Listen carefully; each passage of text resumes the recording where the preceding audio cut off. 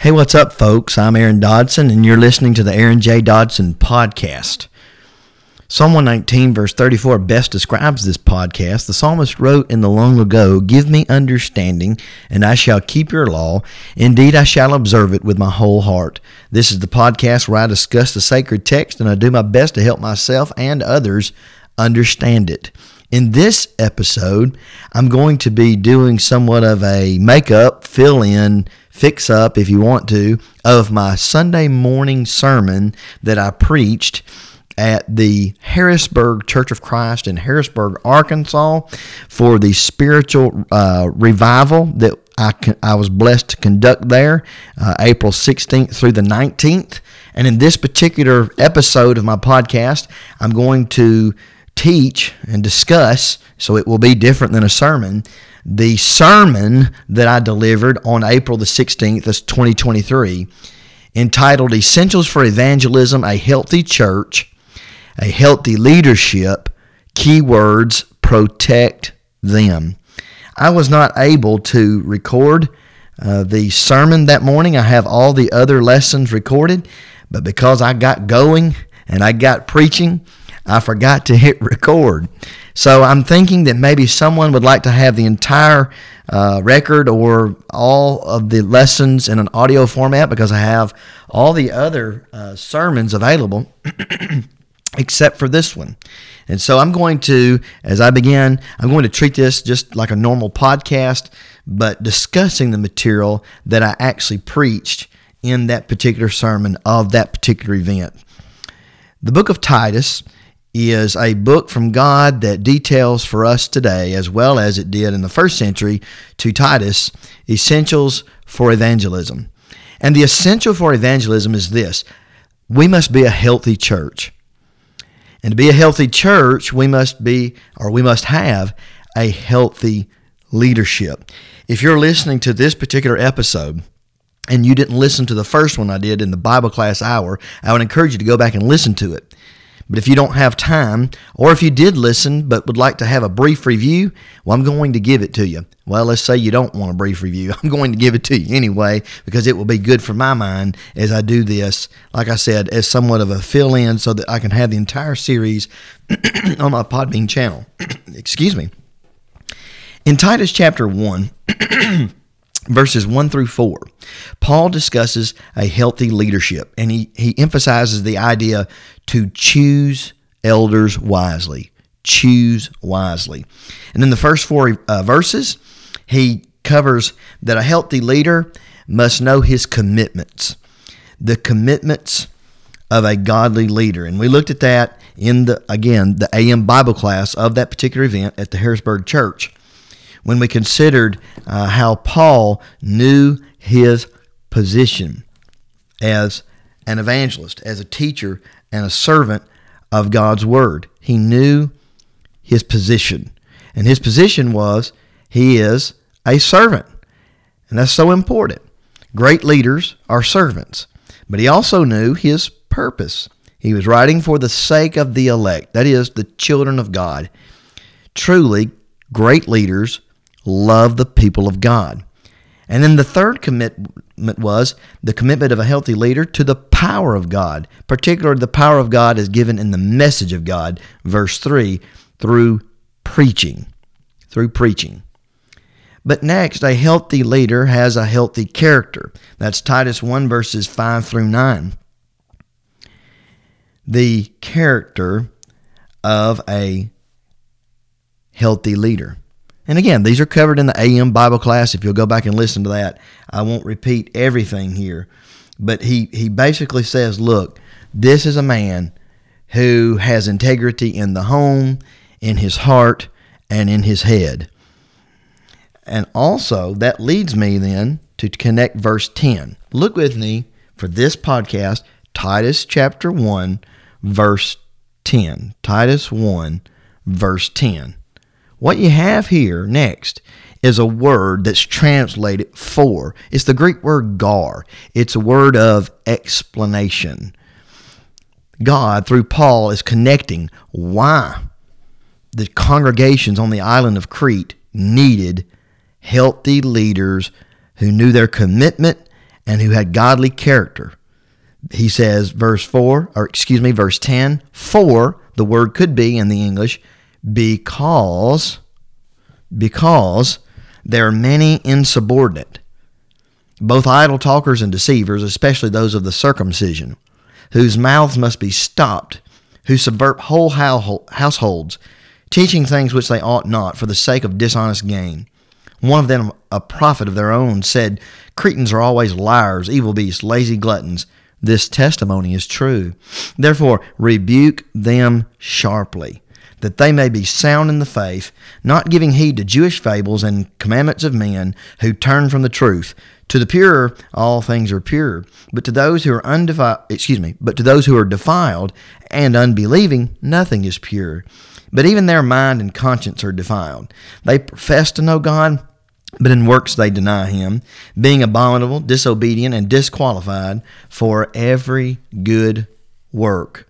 So in the meeting, we looked together at these things: healthy leadership, Titus 1, healthy membership, chapter 2, and healthy workmanship, chapter 3. But in this particular sermon, in the AM sermon, I looked at the building on the idea that we are to choose elders wisely. We looked into why we're to do that, and what those elders are to do. The reason why we're to choose them wisely is because there are forces from without and within that are attacking the church. And the eldership, their work, each elder and all the elders together, their work is to protect the body of Christ, the local church. That's their job. Because the flock of God is so very important. Jesus died for the flock, and that's what makes them his flock. He died for them, and they are in him. They heard the shepherd's voice, and they obey the shepherd's voice. Thus, they are his sheep. And in this sermon, we look together at the character of those who contradict. Key word, character. In verses 10 through 16 of Titus 1, I think there are 20 sins, or 20 descriptions, I should say, to describe the character of those who contradicted the early church on the island of Crete. Number 1, they were insubordinate. That means they were rebellious to the truth. Number 2, they were idle talkers, empty boasters, verse 10. Number 3, they were deceivers, pretenders of truth, verse 11. Number 4, they overthrew households, verse 11. So it shows you the seriousness of their doctrine and their ideas. Overthrowing households. Number 5, they taught false doctrine, verse 11. Number 6, they were greedy for money, verse 11. Number 7, they are liars, evil beasts, and lazy gluttons, verse 12. Liars, rude, crude, brutal, lazy. Number 10, unsound in faith, verse 13. Number 11, dedicated to false doctrines, verse 14. Number 12, they obeyed human commandments, verse 14. Number 13, they rejected the truth, verse 14. Number 14, they were unclean and unbelieving, that's verse 15. Number 15, they were defiled in their minds and their conscience, that's verse 15. Number 16, they only professed godliness. They didn't possess godliness, they professed it, verse 16. In reality, number 17, they denied God in their life and in their conduct, verse 16. Number 18, they were abominable. The idea is to make God sick. They were unnatural in their lusts, verse 16. And they were, number 19, disobedient to God in truth, verse 16. And finally, number 20, the last characteristic mentioned, they were disqualified for every good work. That means don't put them to work. Instead, you are to rebuke them sharply, verse 13. And I'll look at that in a moment. Now, I know individuals, you may know an individual, and they can only see lawlessness within the church and in life because they themselves are lawless. And I think that's what verse 15 means. To the pure, all things are pure, but to those who are defiled and unbelieving, nothing is pure. But even their mind and conscience are defiled. The idea here is that there are individuals in and around the church who are attacking the church. No matter how subtle, no matter how open, no matter how bold, and we can't be naive Elders can't be naive to think, well, we have a peaceful church. We have a godly church. Well, you may have it, but that doesn't mean that Satan's not working. And so healthy leadership protects them, protects the flock, because they are aware of the character of those who contradict. You see, when elders read this letter and other letters of the New Testament, they begin to learn the mind, the character, and the activities and the behavior of those who are hurting the church. And not only do they need to know the character of those that contradict, but they must know, number two, the charge of a healthy leader. The charge of a healthy leader. Now, tying verses 9 in with that section, Titus 1:9, one of the qualifications of an elder is to hold fast the faithful word. That means to hold it firmly, as he has been taught, that he may be able by sound doctrine or healthy doctrine both to exhort and convict those who contradict. Let's tie that in next with verse 11. Elders are to stop their mouths. Well, obviously that doesn't mean go over there and tape their mouths shut with literal duct tape. Obviously it doesn't mean punch them in the mouth. It doesn't mean shoot them. It doesn't mean attack them physically. Well, absolutely not. That would be sinful. Instead, it means to silence what they're saying by holding fast the faithful word and exhort and convict those who are contradicting. So it's through teaching and preaching and accountability. They are, verse 11, to silence, the word means. Silence. The idea there is to bridle, to reduce. They are to silence the disobedient and unruly instead of accommodating them, instead of tolerating them, instead of pacifying them. Elders have to be men who will say, that can't go here. Stop. We won't put up with it. Elders can't be men who are worried about, quote unquote, pushing people away. People who are living in sin and people who are rebellious, insubordinate, and are characteristic of all these characteristics that were listed here are individuals whose mouths must be quieted, silenced, and bridled. Elders are to convict and refute, and they must insist on immediate, and that's a key word, I think, immediate attention or obedience. Verse 13, it was true that Cretans, the individuals on that island that Titus was trying to evangelize, including many within the church, were liars, evil beasts, lazy gluttons. That testimony was true, Paul said, verse 13, therefore rebuke them sharply. If you look into a word study of that word and how those words are used, rebuke sharply, is the idea of insisting on immediate attention or obedience. Elders are to not be men who beat around the bush, who wait and wait and wait. Of course, they're to be men who love and who have patience, but they need to tell brothers and sisters, this deserves immediate attention because this is between you and your God. And God demands, today is the day of salvation. Don't put it off. Don't wait. You see, the more of that would be done if a healthy elder, the charge of a healthy elder, to silence the disobedient and unruly, and also to convict and also to insist on immediate action or obedience, that will change things. It truly will. And these elders were to not pay attention to Jewish fables and commandments of men, verse 14, and not turn from the truth. Again, verse 14. Do not give heed to those things that are not beneficial, and do not turn from the truth. That's the charge of a healthy elder. Now,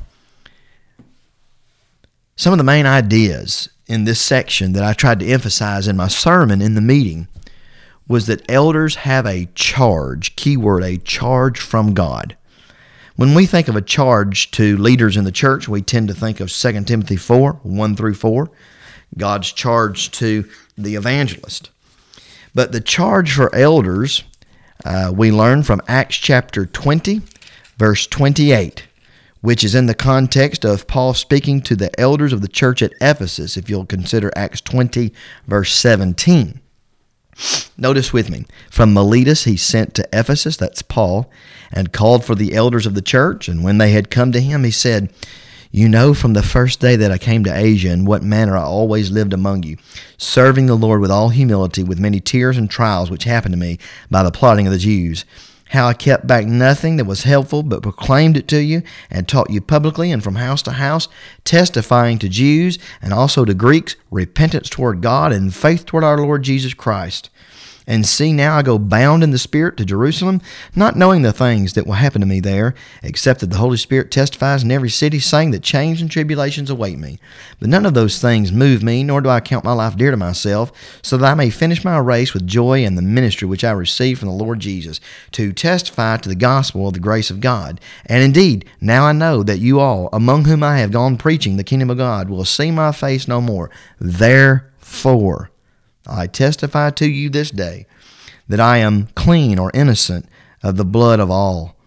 For I have not shunned, I have not avoided declaring to you the whole counsel of God." Now watch verse 28. Here's the key. "Therefore take heed." He's speaking to elders, not evangelists, not deacons, not members who are elders. "Therefore take heed." That means pay attention to yourselves and to all the flock, among which the Holy Spirit has made you overseers, to shepherd the church of God, which he purchased with his own blood. Here's the charge. The charge for the eldership is to pay attention to themselves. That means make sure they're in step with the Spirit's instructions, and pay attention to all the flock.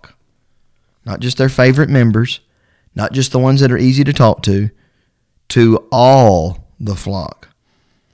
Elders must do this work. They must oversee.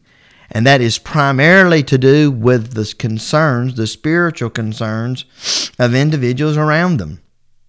Individuals. Souls. The flock. And that's what we've considered just in this podcast, and that's what I tried to talk about in the sermon and the spiritual revival that I conducted at the Harrisburg church. To protect them. To protect them by silencing the disobedient, not allowing that to permeate the congregation. It doesn't happen. It doesn't take very long for it to happen. They are to convict and to refute by insisting on immediate action and change. The charge is oversee. Pay attention to yourself and to the flock. And they do this work, again, verse 11, Titus 1:11, because there are people who are insubordinate. They're idle talkers. They're gossips. They're whisperers. And their mouths must be silenced. This kind of behavior overturns, that means upsets, subvert is the word used in Titus 1, verse 11. The idea is to upset, to overturn households, members within the congregation. That means that souls are at stake.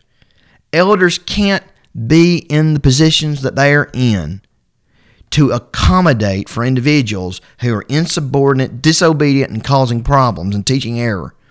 They cannot be in their positions to tolerate or to pacify or to give them any type of platform. Instead, they're to silence, and they're to not pay attention to Jewish fables and commandments of men, and they are to not turn from the truth. They are to rebuke them sharply, and here's why. Not to be ugly, not to prove they're right and everybody's wrong. Ha, you're going to hell. No, this is not a game. This is not comedy. Notice verse 13, Titus 1:13. Rebuke them sharply. Why? What does the Holy Spirit say? That they may be sound, healthy in the faith. You see, God wants the congregation to be healthy in the faith, sound in the faith, sound in teaching, sound in practice. Both are essential. Both are essential. And so these are some of the things that I discussed in the Sunday morning sermon of the spiritual revival as it was advertised. It was advertised as spiritual revival, aka gospel meeting, at the Harrisburg Church of Christ. And this particular lesson that I did, that I'm redoing now because I forgot to record it, I did April 16th, Sunday morning, the AM worship service. The rest of the lessons will be uploaded on my Podbean channel. And so if you're interested in continuing in this study about essentials for evangelism, you see, I truly believe that the letter of Titus is the key book. Now, the book of Acts, the rest, I'm not isolating this book from all the others, but it is a short, straightforward, brief, yet very, very beneficial book to teach a local church how to be effective in evangelism. And the key way to be effective in reaching the people in your home and in your life and in your community and in the community of the local church where you are is to be a healthy church. And in the Sunday morning Bible class and in the Sunday morning sermon, I did two parts, part 1 and part 2, about how to have a healthy church. You must have a healthy leadership. In the AM Bible class, I looked at choosing those men wisely. In the AM sermon, and the one that I have done as a makeshift in this podcast format, I covered having a healthy leadership by the leaders protecting them, protecting the flock. Thank you so much for listening to my podcast channel. I hope that this has been a blessing to you and that you'll consider looking at the other episodes as well. If you like this or you've listened to any of the others and you've enjoyed it, do me a favor and be the algorithm. Click share on whatever format you find this. If you'll look very closely on Podbean and also on Spotify, there are ways to give me a rating. Give my Podbean channel a rating. I would greatly appreciate if you gave me a rating. And of course, it wouldn't hurt. It would help. It would help much if you're enjoying this to give me the most stars, 5 stars or whatever it is. So anyhow, thank you so much for listening, and God bless, and I will catch you next time.